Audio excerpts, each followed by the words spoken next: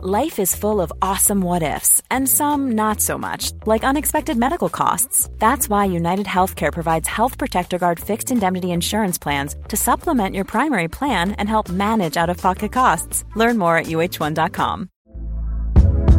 Hey there, it's Michelle Norris. I'm host of a podcast called Your Mama's Kitchen. When I travel, I'm usually looking for a way to find a taste of home when I'm not at home. And one of the things I love to do when I am at home is entertain. And Airbnb allows me to do that. When I was in California recently, I rented a house that had a great kitchen. And when we were sitting around the table, we're all thinking, we're in someone else's house. Someone could be in all of our homes as well. If you have a home, but you're not always at home, you have an Airbnb. Your home might be worth more than you think. Find out how much at airbnb.com/host. Vi kan väl börja med att prata om barn som far illa runt om i världen. För idag så poddar vi nämligen i samarbete med Plan International. Och då vill vi förstås uppmana alla till att bli planfaddrar. Och det är viktigt faktiskt att man är med och stöttar här. För att det handlar om grundläggande saker som alla barn har rätt till faktiskt. Till exempel som utbildning eller att faktiskt bara vara trygga. Ja, och det är många som skulle vilja bli faddrar men som inte vågar. Men jag tycker faktiskt att man ska ta sitt ansvar som vuxen i ett i-land. Att faktiskt kan man hjälpa andra människor, framförallt och barn i utsatta länder som Kambodja eller Togo eller Etiopien, länder som ligger extremt långt från Sverige, men det faktiskt finns människor som far väldigt illa.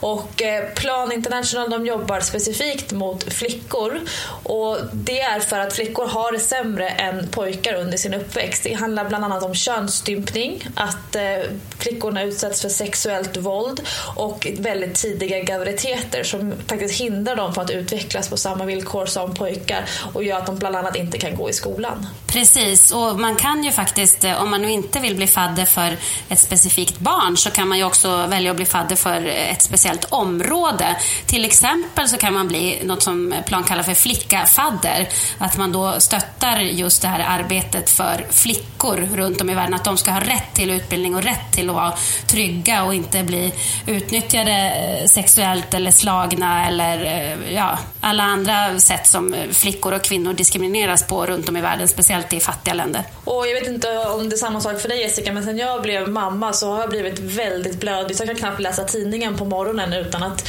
det stockar sig i halsen när jag läser om krig och om barn som far illa runt om i världen. Precis, så jag håller med dig, absolut. Jag tror att det där kommer ju när man blir mamma, så blir man extra blödig, för då kan man på något sätt relatera till sig själv när man ser barn som lider och sätta sig in i och tänka, gud, det där hade faktiskt kunnat vara mitt eget barn, och då kommer det liksom närmare på något sätt. Så att jag tycker bara att alla som lyssnar på den här podden verkligen ska ta och bli planfaddrar. Och är det så att man är intresserad och vill läsa mer, då tycker jag att du som lyssnar på Träningspodden ska gå in på plansverige.org. Där finns all information om hur man blir en planfadder. Så det uppmanar Jessica och jag er till att bli.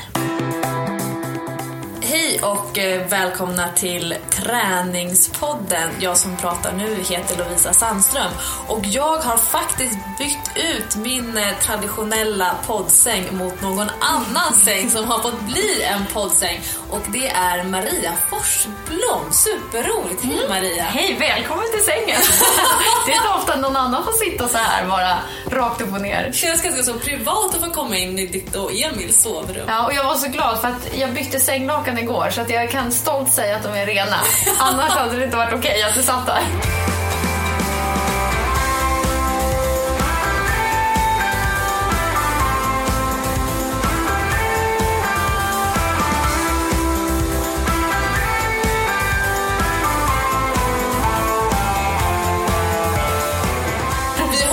Manligt sällskap här i sängen idag faktiskt. Och det är lilla Milian som ligger bredvid oss. Men snart Maria, 5 månader. Snart 5 månader. Så om det låter konstigt så är det han i bakgrunden. Ja, det är inte du som flåsar och flättar, gör armhävningar. Ja, precis. Nej, nu sitter jag still. Så får vi se vad han gör. Kan inte du kort, Maria, berätta för de som inte har koll på vem du är? Vem är Maria Forsblom? Ja, rent privat då, om vi börjar där, så är jag då nybliven mamma. till Milian och tillsammans med min sambo Emil som vi har varit tillsammans i 7 år nu. Ganska så länge. Ja, vi närmar oss faktiskt 8 år till och med. Så att vi blev tillsammans när jag skulle fylla 22, vilket kanske är lite ovanligt att man hänger ihop så länge. Men det funkar jättebra än så länge. Vi hoppas att det fortsätter så. Och professionellt så har jag jobbat på TV4 sedan jag började gymnasiet. Och har haft flera olika roller där. Studievärdinna, tog hand om gästerna till att börja med. Och sen blev jag skripta och satt i kontrollrummet. Och la grafik och räknade tider. Men det jag har gjort de senaste åren är att jag är flygande reporter. Och vad innebär att vara flygande reporter på TV4? Jag tror att det är det bästa jobbet man kan ha. Men det är ju PT. Ja, det. Nej, men då får man träffa alla typer av människor. Det kan vara allt från att jag åker ut till att man ska prata om reflexer i mörkret, till att man ska göra något träningsinslag, till att man ska bevaka kungligheter, till att man ska åka till Gotland och bevaka Så mycket bättre. Man åker till Wien för att göra Eurovision. Man gör allt mellan himmel och jord. Och det får ju programledaren också göra i studion. Men det som jag får chansen att göra, det är att vi träffar ofta intervjupersonerna 1 timme innan. Så vi hinner ju snacka så mycket mer än vad tyvärr programledaren får göra i studion. För där det vet ju du, det är lite in och ut sådär. Ja, det är lite rullande band-effekten. Ja, precis. Men det låter väldigt allmänbildande. Alltså att du får lära dig mycket olika saker på att reflexer i ena änden och Eurovision i andra änden. Och det var lite läskigt i början. Att man kunde slänga sig in på det ena än det andra som man inte alls hade koll på. Men som tur är så får jag får ju oftast i alla fall dagen innan reda på vad det är vi ska åka ut på. Så då hinner man ju läsa på. Och antingen gör jag det själv eller så får jag hjälp av våra researchers som är helt fantastiska, som kan gräva fram allt man behöver veta. Men det är ju lite utmanande, och framförallt eftersom man inte vet heller alltid vad gästen ska säga, och att jag kanske måste ta upp sidor som den inte vill eller sådär. Så att det är ju, man måste verkligen vara på hugget. Och är vi på till exempel men du lilla killen. Ja, det är Emilia som pratar. Ja, jag kanske skulle men jag har en app som vi kan stoppa in under paus. En liten tyst knapp. Ja, precis. Nej, men att man måste alltid hänga med. För att om vi till exempel ska åka till, säg, möbelmässan som återkommer varje år, då kan man göra det väldigt formulär 1A. Liksom vad är trenderna och sådär. Men man kanske måste hänga med i samhällsdebatten, kanske inte finns kring möbelmässan, men så man alltid är på tårna och vet vad är det senaste, vad har det pratats om och sådär. Och då gäller det att vara det på alla fronter, inte bara sport eller inte bara mode, inte bara musik, utan hänga med överallt. Men vad är det svåraste uppdraget som du har gjort ute på fältet som flygande reporter? Där du var lite extra nervös kanske? Ja, men nervös är jag faktiskt varje gång. Ja, du är det? Ja. Nervös så att du blir bättre, eller nervös så att du är rädd att det ska bli fel? Jag tror att det är både och. Jag märkte det nu för en vecka sedan ungefär, så jobbade jag live-report för första gången sen jag blev mamma för 5 månader sedan då. Och då var jag nervös, så att jag tror att det sänkte mig lite. Att jag darrade på rösten och jag är rädd att jag ska tappa. Jag preppar mig så mycket med allt jag vill få ut. Och det är rädd att jag ska glömma bort det. Vilket då blir det bara kortslutning, så blir det verkligen bu eller bä sådär. Men jag tror när jag väl har jobbat in mig i rollen, när man ska säga, så precis innan jag gick på mammaledighet, då gjorde jag det så ofta, flera gånger i veckan. Så att då blev jag nog nervös, bara så här taggad nervös. Ja, nu gör vi bra sändning av det här. Men jag får alltid upp pulsen. Ja, vad spännande. Ja. Men det mest sedda klippet med dig måste väl ändå vara när du skulle bada i Hellasgården. Ja. Kan inte du berätta? Ja, men det var så roligt, för att det blev någonting helt annat än vad det var menat. Vi var vid Hellasgården förra vintern, för att då hade det kommit en rapport om hur hälsosamt det är att basta. Och av flera anledningar som jag nu tyvärr inte kommer ihåg. Men det var blodtrycket gick ner, det var jättebra att basta. Ja, allmänbildande, precis. Och då tänkte jag, för att vi skulle göra lite bra tv av det här också, så började vi högst uppe i bastun och sen så gick vi ner till isvaken, eftersom man ofta badar isvak efter att man har bastat. Så då tänkte jag att men då hoppar jag i slutet av intervjun. Bara det att den här bryggan som vi stod på där hade ju vattnet smält och frusit i isen igen eftersom folk hade kommit och gått där. Så det var ju snorhalt. Och jag tänkte, det såg jag inte. Och tänkte så här, jag kan ju inte bara så här, ta stegen ner, så jag måste ju ändå hoppa i. Och så då tog jag sats dessutom för att det skulle bli ännu mer action än bild. Och sen så i sista steget så halkar jag ju och gör ett riktigt ryggplask. Och var tydligen väldigt nära bryggan också. Jättenära. Men det märkte jag tack och lov inte. Och det gjorde heller inte ont. Och sen så var jag så fylld av adrenalin så att det var inte kallt heller när jag kom ner. Men jag fattade inte vilken grej det här blev förrän jag sen kom hem och folk frågade, hur gick det? Och det såg förfärligt ut. Och så jag bara, nej men oj då. Men, spontanade den lite grann. Jag spontanade den kan man säga. Ja, sen levde det klippet sitt egna liv kan man säga. Ja, det har blivit viral succé. Ja. Men du och jag har ju lärt känna varandra genom Nyhetsmorgon. Från början så var ju du lite producent och sen så har vi jobbat, du har ju faktiskt också varit programledare på Sommarnyhetsmorgon. Så du och jag har ju också faktiskt gjort direktsändningar tillsammans. Men det senaste året så har ju du och jag gjort en jätteuppskattad och efterfrågad gravidträningsserie som sen då blev Milians egen träningsserie när han kom utanför magen. Så du och jag har jobbat ganska så tajt senaste året. Och det tycker jag är superroligt för att jag med. Vi har ju fått jättemycket feedback på de övningar som vi pratar om när det gäller träning under och efter graviditet. Men framförallt mycket om de livsfilosofiska frågorna. Alltså att bli mamma. Du var inne på det här att du sa att du har blivit mer nervös nu när du skulle börja jobba efter att ha varit föräldraledig. Men kan du sätta fingret på någonting särskilt hos dig själv som har förändrats i och med att du har varit gravid och att nu inte bara vara Maria, reporter och sambo utan faktiskt också vara mamma. Vad är det som har förändrats i dig? Jag tror att jag har fått ett mer lugn, och om man nu jämför eller tar in jobbet också så tror jag att jag har fått lite mer distans till det. Och jag älskar mitt jobb och vill komma framåt och göra nya roliga saker, men jag har fått känna det här att det finns saker som är så mycket viktigare, och hans hälsa och vår relation går inte att jämföra med något roligt arbetspass eller vad som händer på jobbet. Och det är så skönt. Har jobbet varit det bästa du har vetat innan? Alltså har det jobbet varit allra favoritsyssla? Ja, bland absolut favoritsysslorna, för att det är så otroligt roligt och jag får göra så mycket och utveckla så mycket. Och det är ju fortfarande, så det har inte blivit sämre, men det är någonting som har blivit ännu större och viktigare. Och det var så häftigt, för det kände jag från det att liksom han kom ut och de bara la honom på mitt bröst, så kände jag så här, det var verkligen som att stenen föll ner. Och all oro som jag hade innan om hur ska jag kunna ta hand om honom, när vet jag att han vill ha mat, när vet jag att han är trött, allt det bara försvann. Och det var liksom han och jag och Emil då, pappan. Att vi blev en liten egen trio, och få känna det här bandet gör liksom att det andra får komma sekundärt. Sen är det inte helt enkelt alla gånger, och jag kan fortfarande ha svårt, i och med att han blir jag på ett sätt, så kan jag fortfarande känna lite att jag måste tänka till så att jag verkligen gör det som är bäst för honom hela tiden, att jag inte bara plisar alla andra. Vad kan det vara? Jo, men det kan till exempel vara om mina vänner säger, ska du hänga med ut? Ja, men det vill jag ju jättegärna. Men det är kanske inte bäst för honom, utan då kanske jag ska vara hemma. Jag kanske inte ska släppa med honom.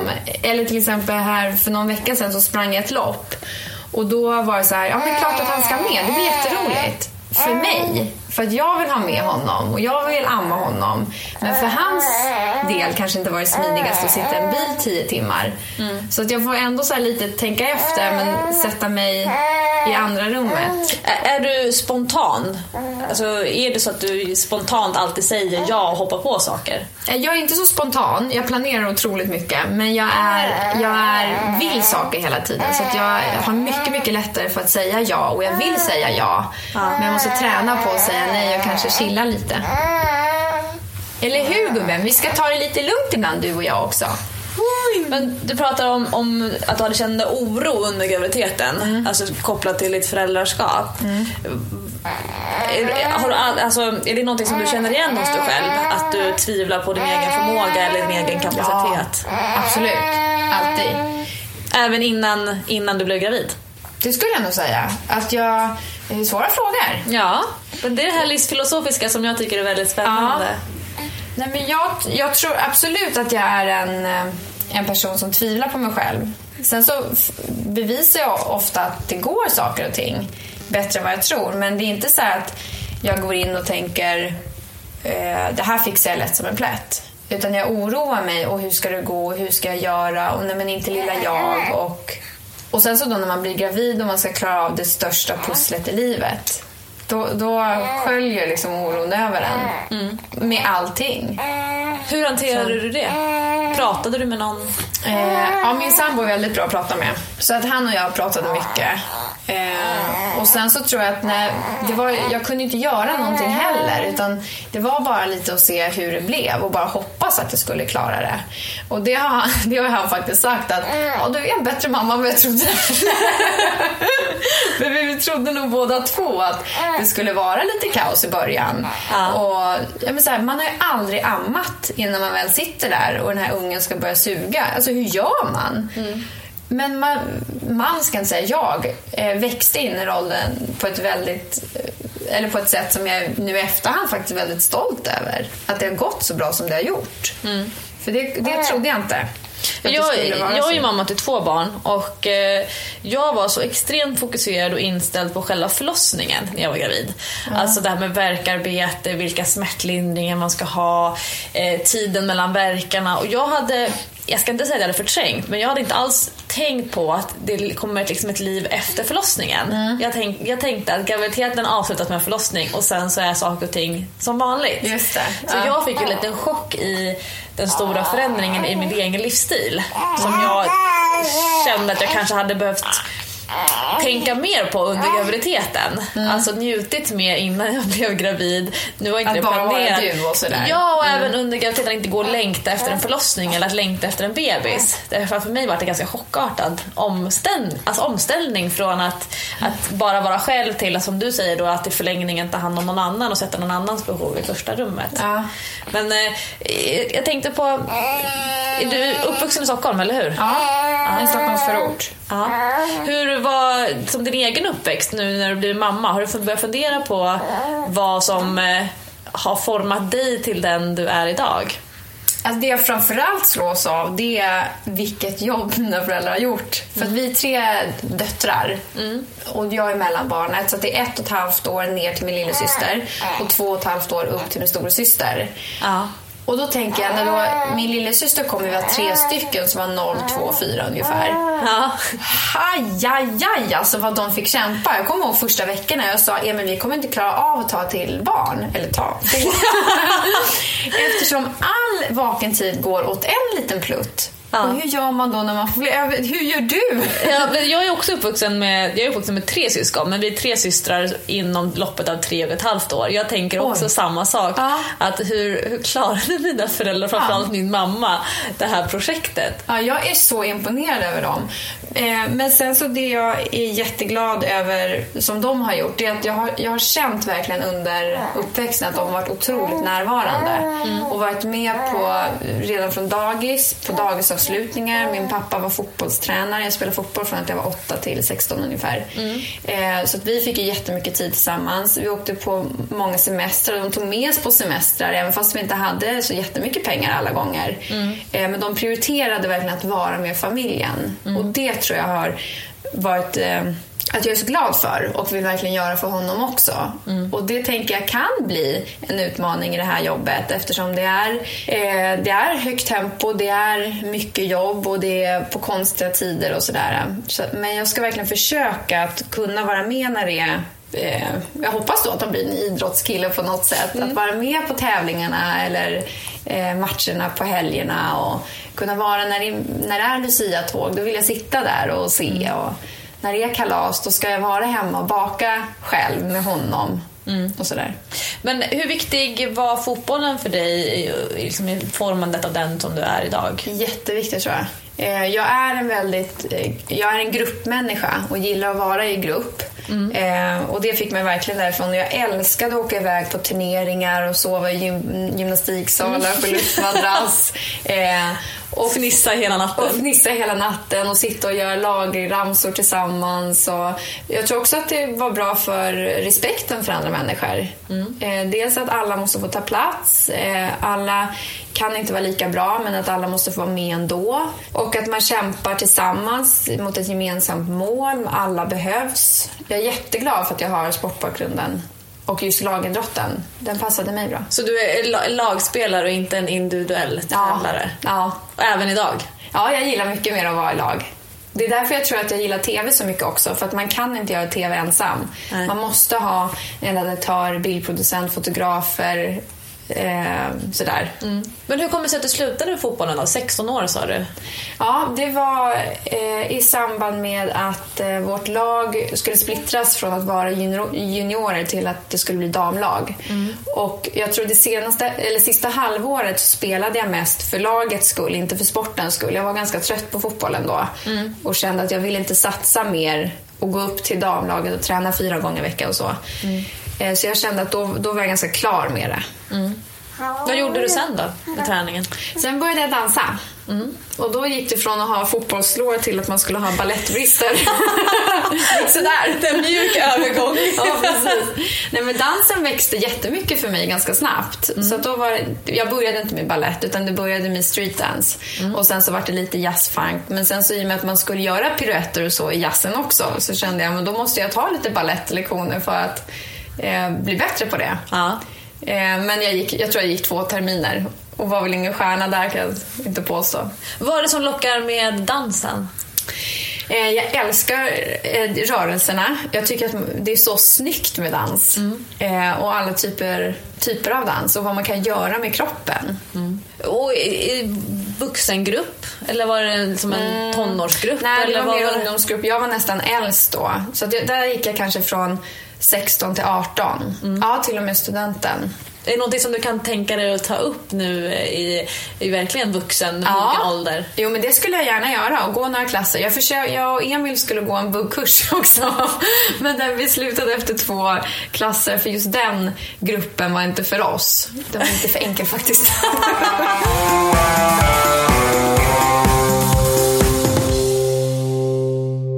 Men du sa att du började jobba på Nyhetsmorgon i princip gymnasiet. Vad gör man? Vad har man för utbildning eller för kunskaper för att få ett sånt jobb så tidigt? Ja, alltså jag började där för att jag praktiserade på Nyhetsmorgon. Jag kom in där via min mamma som är sjukgymnast som hade en patient som jobbade på Nyhetsmorgon. Och då behövde jag ingen utbildning alls. För att då välkomnade jag gästerna och sådär. Och då, den utbildningen som krävdes då var väl social kompetens, tänkte jag. Och det, social skills. Ja, och det tyckte de väl att jag hade i någon mån i alla fall. Och då jobbade jag med det. Och sen så blev jag internupplärd till det här skripteriet. Ja, och skripta, vad innebär det rent? Ja, då sitter man i kontrollrummet och dels har man koll på all grafik som läggs. Så när du till exempel är med så står ju Lovisa Sandström, personlig tränare. Då är det skriptan som lägger ut det i sändning. Okay. Och samtidigt är det någon som sitter och viskar i till exempel Tilde de Paula Ebius öra. Att nu är det 3 minuter kvar med intervju med Lofsan, sen är det reklam. Och då är det skriptan som säger. Ja. Hur många tv-skärmar har skriptarna att titta på inne i kontrollrummet? Oj, jag måste tänka. Ja, vi har ju 4 kameror i Nyhetsmorgon, så alla de kan man ju ha koll på. Och sen så är det en ruta för till exempel när jag är ute och gör direktrapporter. Då har de en ruta för att se mig där.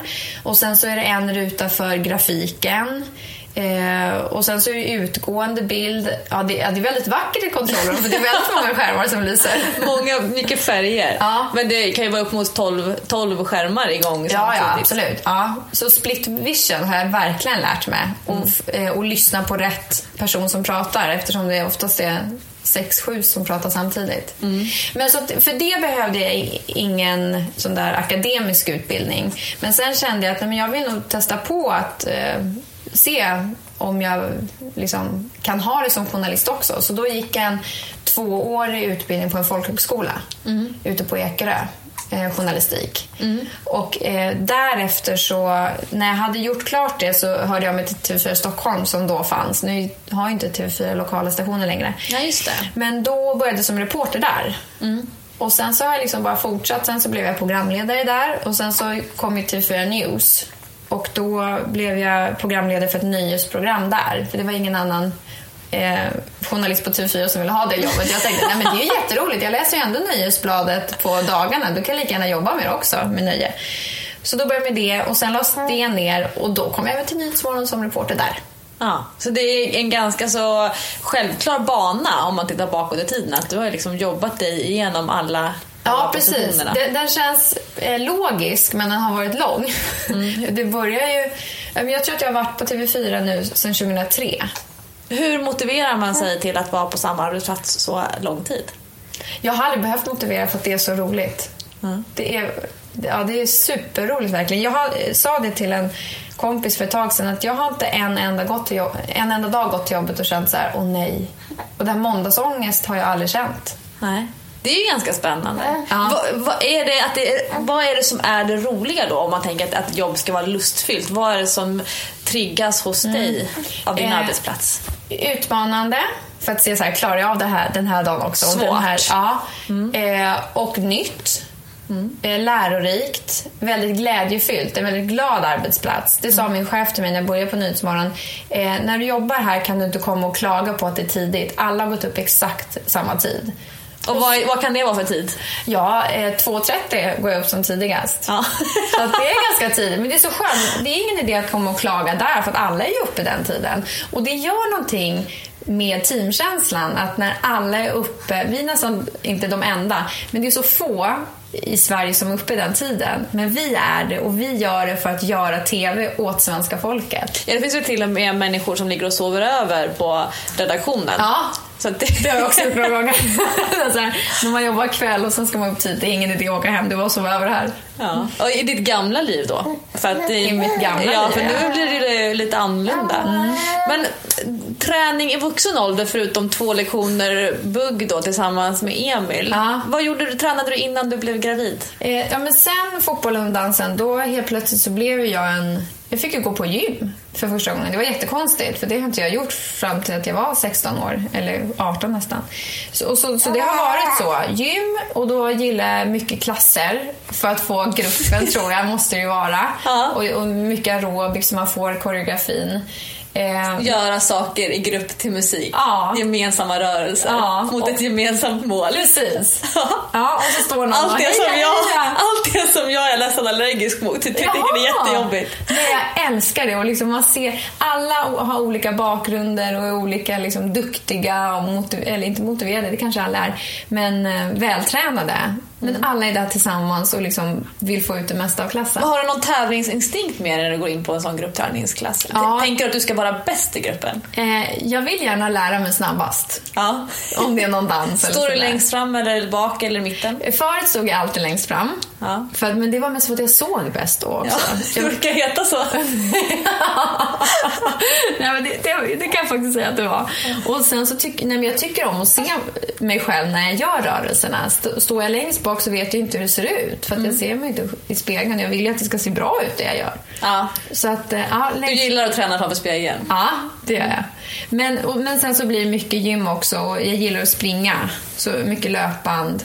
Förut gillade jag inte att springa utomhus. Det har kommit till de senaste kanske 3 åren att jag gillar det.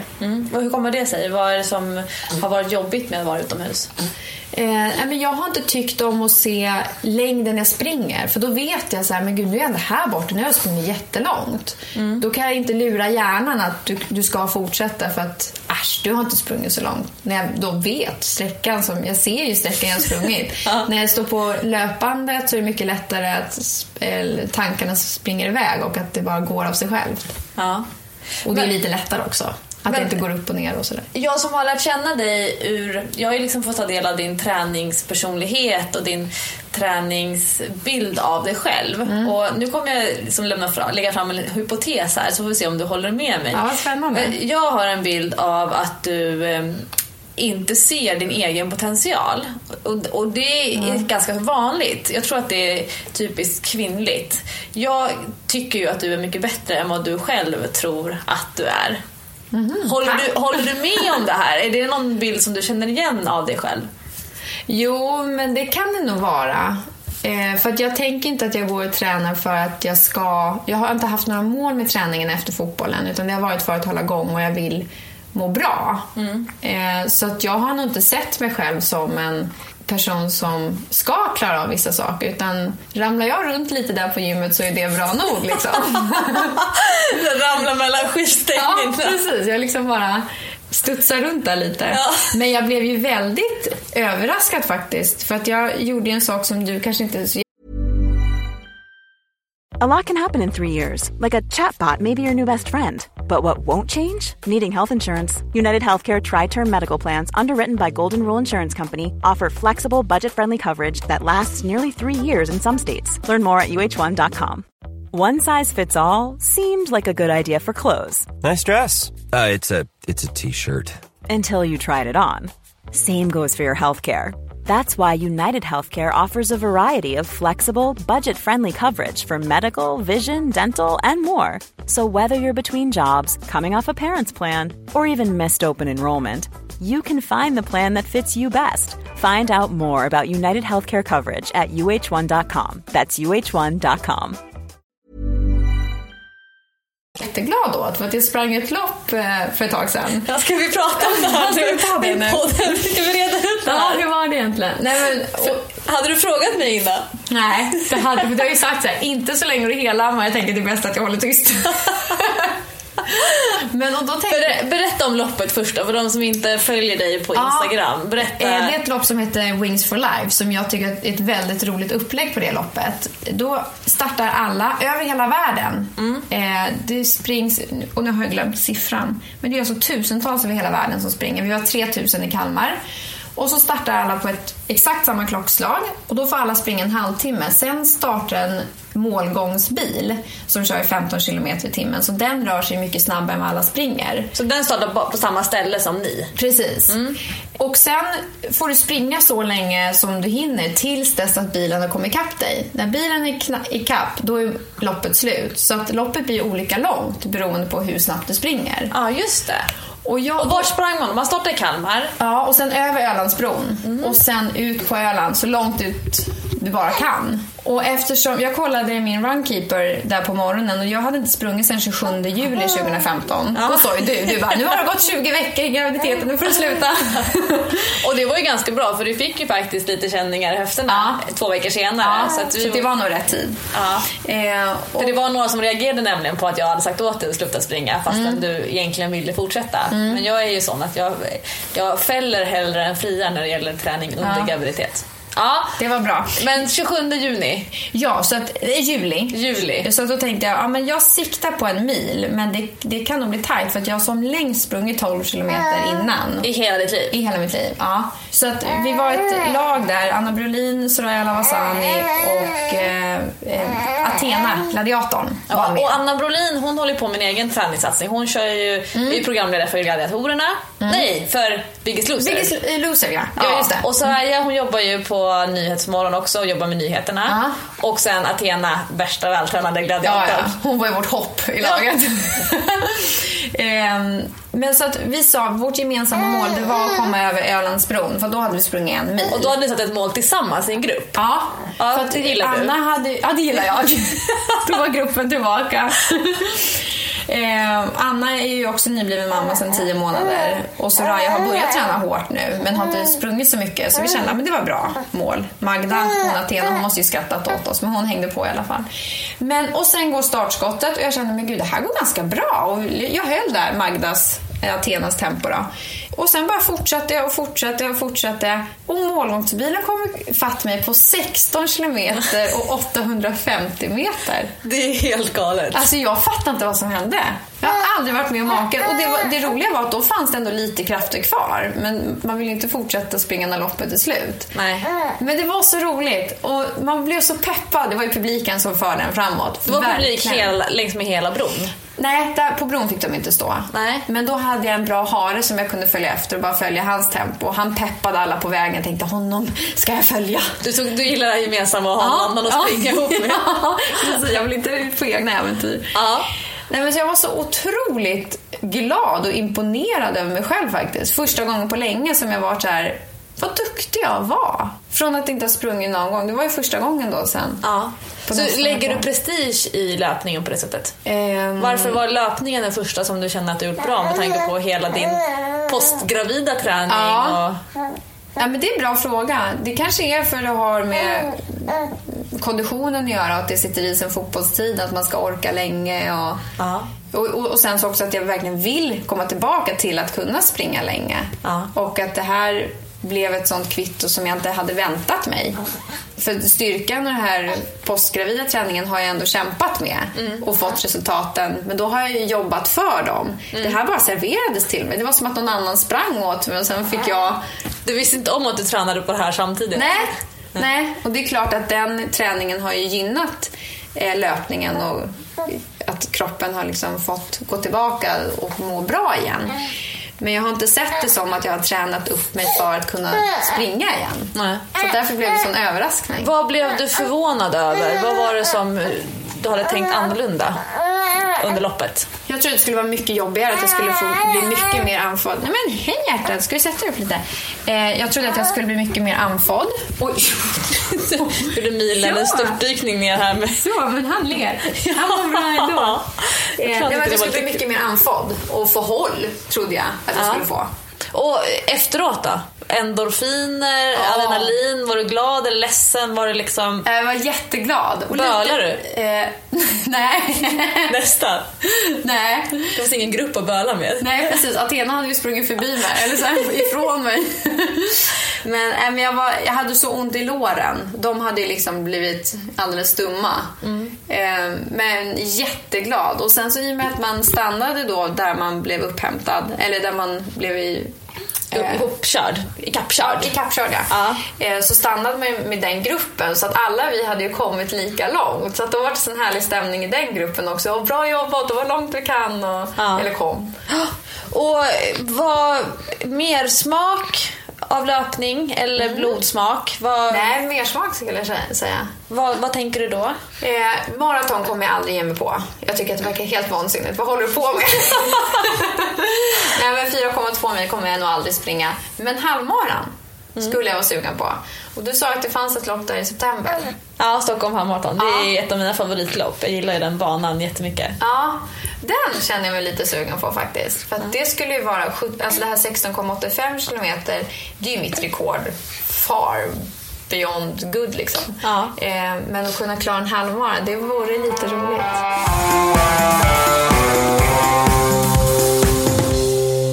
Men vad tror du är framgångsfaktorn i din postgravida träning, alltså den träning som du har gjort efter att du fått barn? Vad tror du den har gjort att det gick så pass bra för dig att springa som du gjorde? Ja, men det som vi har jobbat med jättemycket med grundaktiveringar tror jag var jättebra, för att jag behövde inte tänka på det, utan det satt bara där. Med magen och bäckenbotten? Ja, precis. Och nu bajsar han. Det är bra, hej och hå.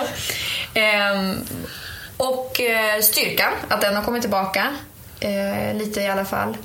Och att jag har blivit så glad att man ser att kroppen klarar av att göra saker igen.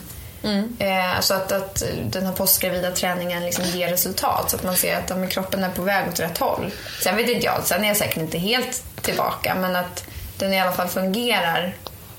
Känner du dig postgravid? Känner du dig som att du är nybliven mamma rent fysiskt? Nej, det gör jag inte.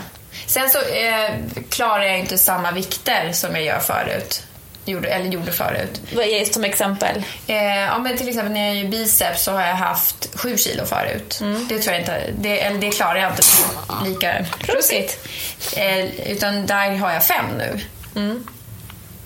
Och sen så har jag inte vågat maxa heller, för att jag tänker att kroppen kanske kan ta skada. Jag vet inte, jag liksom tar det lite försiktigt där. Och några såna här riktiga magövningar har jag inte heller vågat mig på, men det kanske jag kan. Jag vet inte, kan jag det eller? Ja. Tittar man på vårt avsnitt på Nyhetsmorgon i söndags, då såg man ju att du klarar väldigt tuffa magövningar. Men jag tror att det återkommer där en gång, som jag sa, att du har en bild av dig själv. Ja, du ser. Där du är jag tänker på det. Jag tror att skulle jag ge dig 7 kilos hantlarna i biceps curl så skulle du nog klara dem. Det är vad jag tror. Jag får testa nästa gång. Ja, men vad väger Emilia? Han väger... vad var det nu? 7 kilo. Ja, du ser. Det är det enda du går runt och bär på hela dagarna. Ja. Så att jag tror att det där sitter i ditt huvud ganska så mycket. Men nu när du har tränat dels under graviditeten och efter graviditeten, så har ju du och jag haft en ganska tydlig plan för din träning. Att det är förbestämt innan hur ett pass ska se ut, vilka övningar det ska ha och så vidare. Är det någonting som du har tränat innan? Ska jag ta dem? Kom. Ja. Är du van att träna efter en plan? Nej, inte alls. Utan det har jag inte gjort sedan fotbollen egentligen. Utan då har jag, för träningen fram tills det här har varit för att bara hålla igång mig och för jag tycker att det är härligt. Men jag har inte haft några krav på mig själv att jag ska klara 3x12 av någonting med x antal kilo, utan jag har kört lite vad jag känner för just den dagen. Är krav bra eller dåligt för dig? Att du ska köra 3x12 som krav? Jo, eller jag gillar att ha det som mål.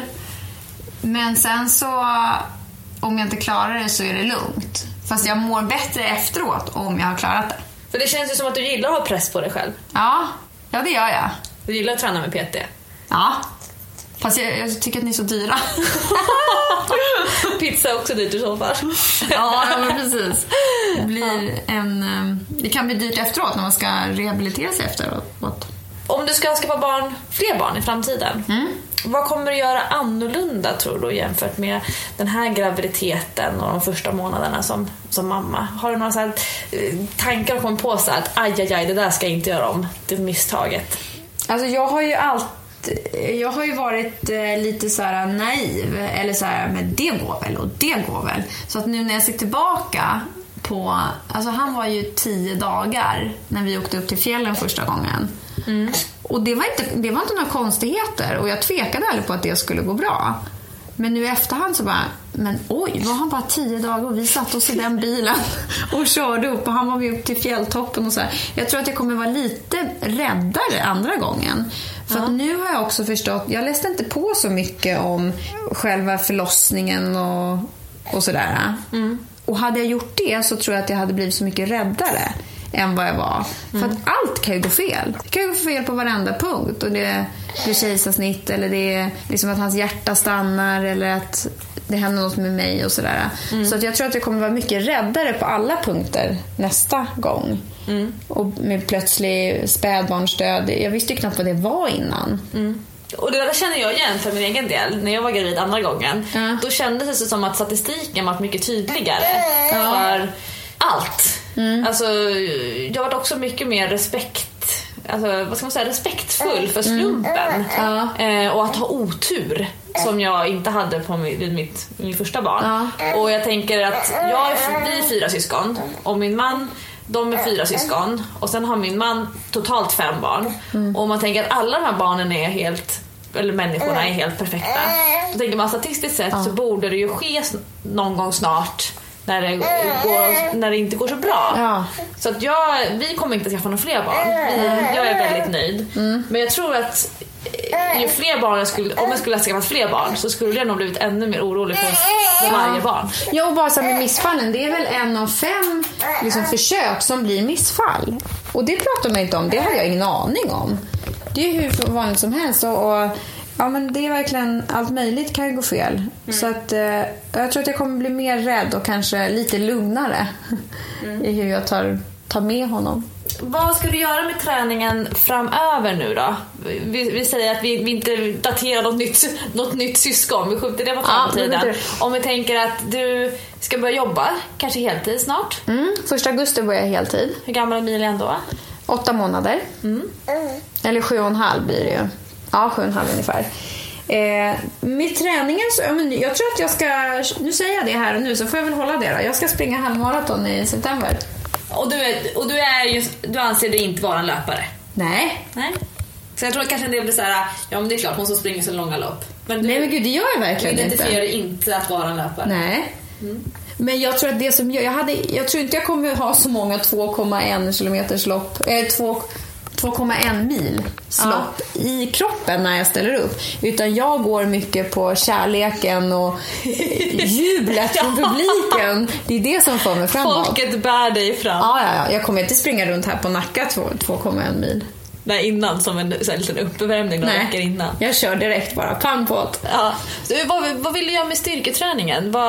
Den har ju varit, du har varit väldigt motiverad styrketränare när du har känt att du har behövt det för att kunna orka, alltså vara mamma. Men nu när du inte har den som motivation längre, nu när du orkar att vara mamma, vad ska styrketräningen ha för betydelse för dig? Men det kommer nog fortsätta att vara att jag vill kunna lyfta honom och kunna lyfta barnvagnen upp och ner i bilen utan att få ont och sådär. Jag tror inte jag kommer ha så mycket kroppsmål eller sådär att jag... Är du inte fåfäng? Jo, men jag behöver inte ha muskler för det. Nej. Eller så här tydliga muskler. Jag vill bara att siluetten ska vara bra. Vad är ditt kroppsideal? Liksom, vad är den optimala kroppen för dig? Stark och frisk. Ja. Att man ser frisk ut och sund. Stark, frisk, sund med bra hållning vill jag ha. Jag tror jag måste jobba lite på den.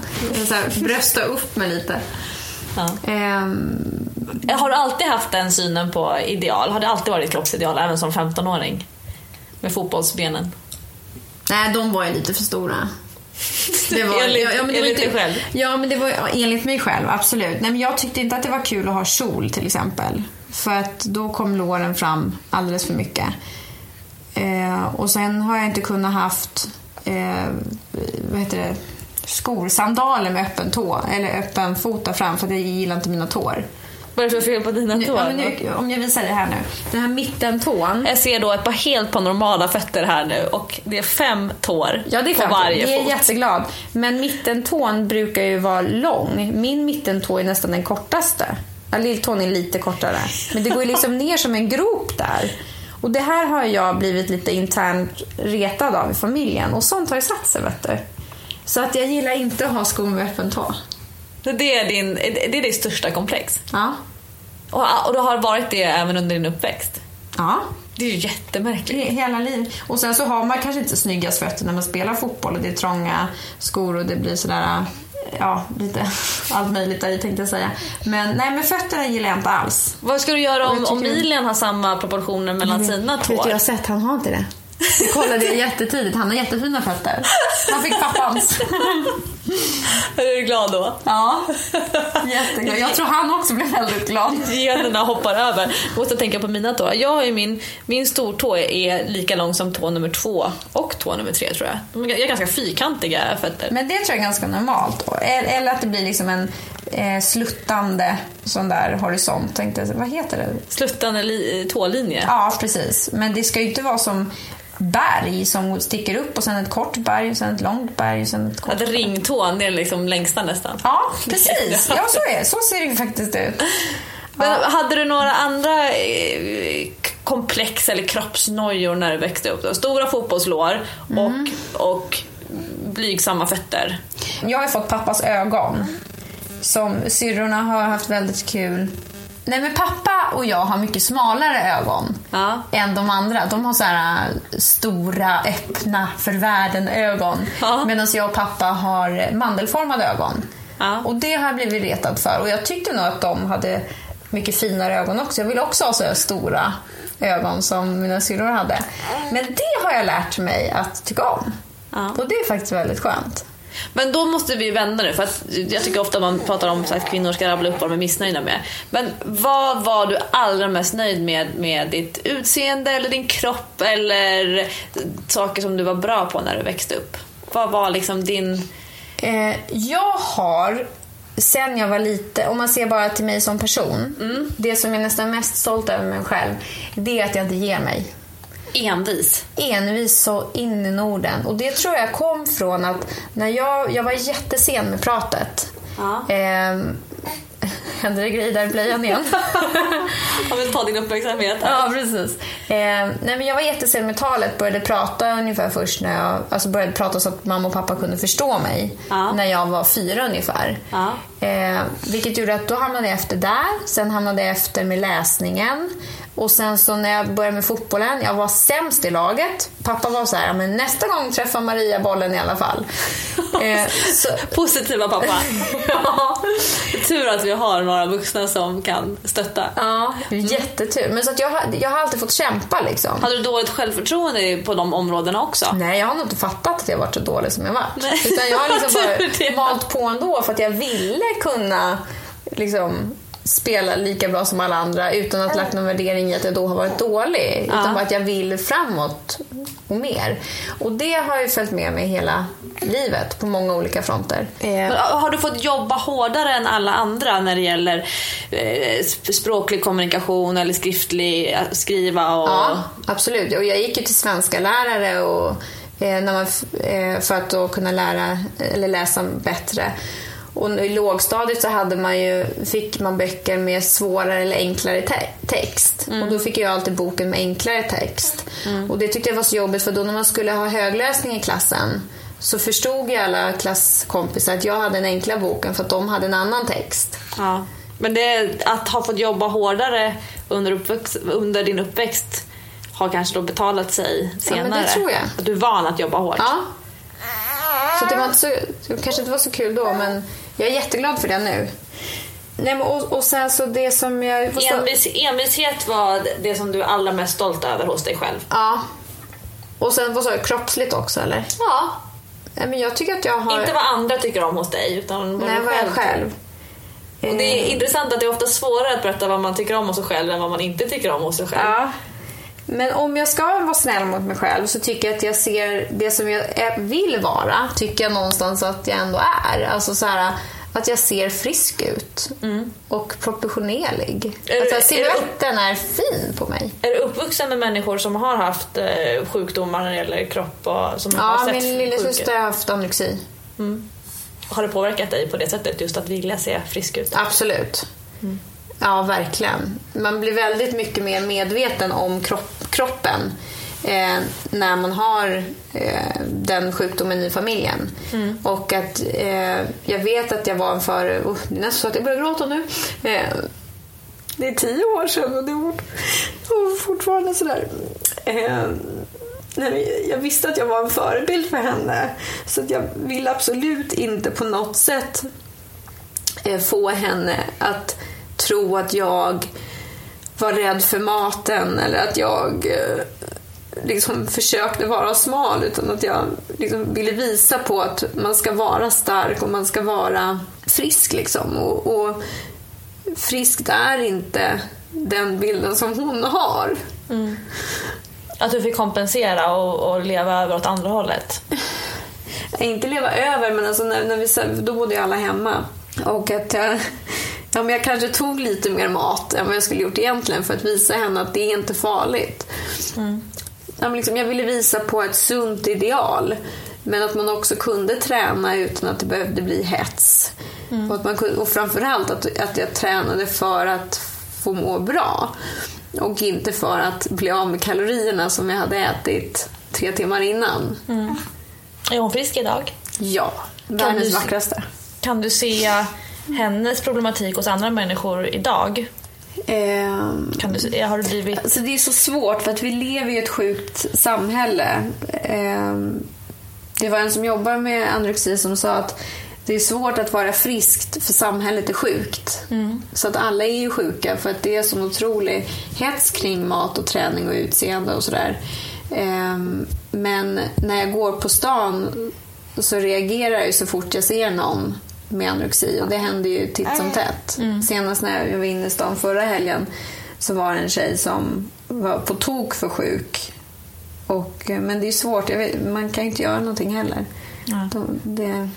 Och man ska kanske inte göra någonting heller. En gång så sa jag faktiskt till en tjej som jag såg på tunnelbanan de satt och pratade sådär att min pojkvän tycker att jag ska gå ner några kilo. Och då ringde så här varningsklockan direkt. Du satt och lyssnade på de här bredvid? Ja, precis. Jag kände dem inte.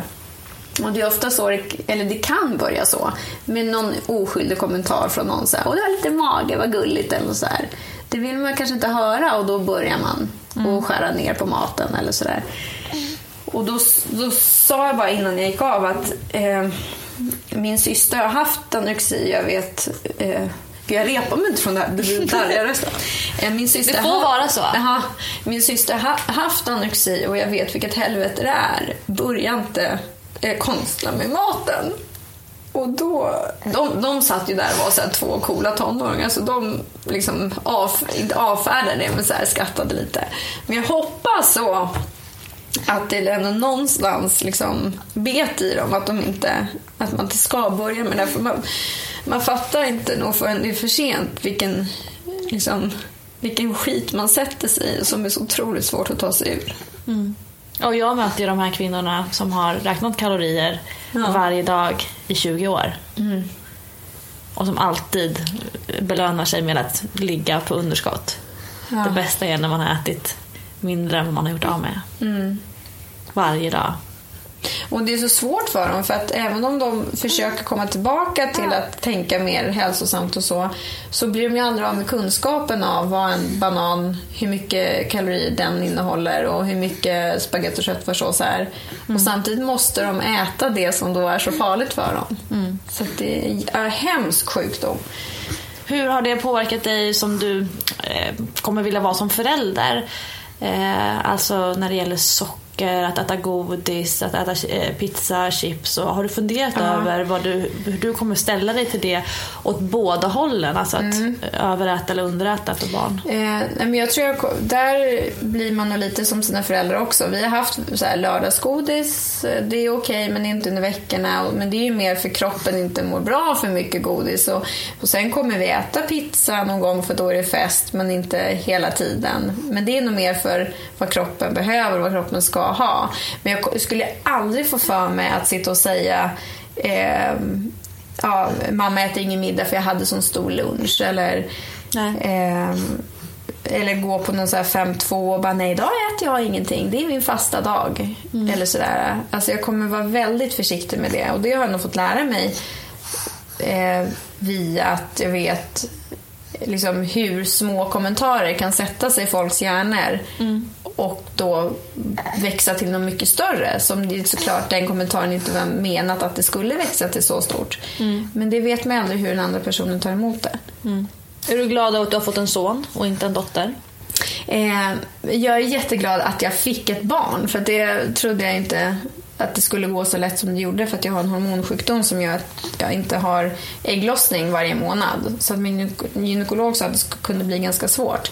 Så att jag är jätteglad att det blev ett barn överhuvudtaget. Och nu i efterhand är jag jätteglad att det blev just han. Och att det är en han. Jag tror att vi kommer ha jättekul. Sen kommer jag förhoppningsvis få en tjej också, för att jag vill ha en av varje. Och hade det inte blivit det, eller blir det inte det utan det blir 2 killar, så tror jag att de kommer ha sjukt roligt tillsammans. Så då blir jag jätteglad av den anledningen också. Tror du att du skulle vara annorlunda som mamma mot en pojke eller en flicka, en dotter versus en son?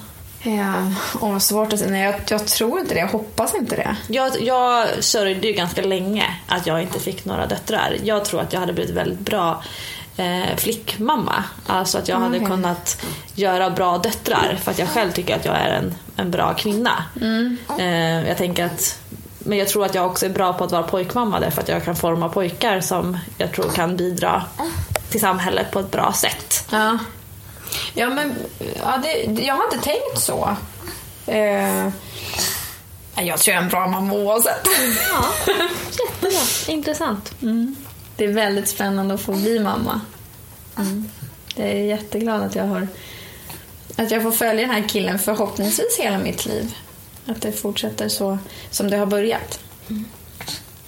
Ett stort tack, Maria, för att du ville vara med i Träningspodden och dela med dig av din historia. Det här blev ett samtal som jag tror varken du eller jag var förberedd på vändningen. Och jag tror att våra lyssnare verkligen kommer att uppskatta och tycka om att vi pratar om de här sakerna.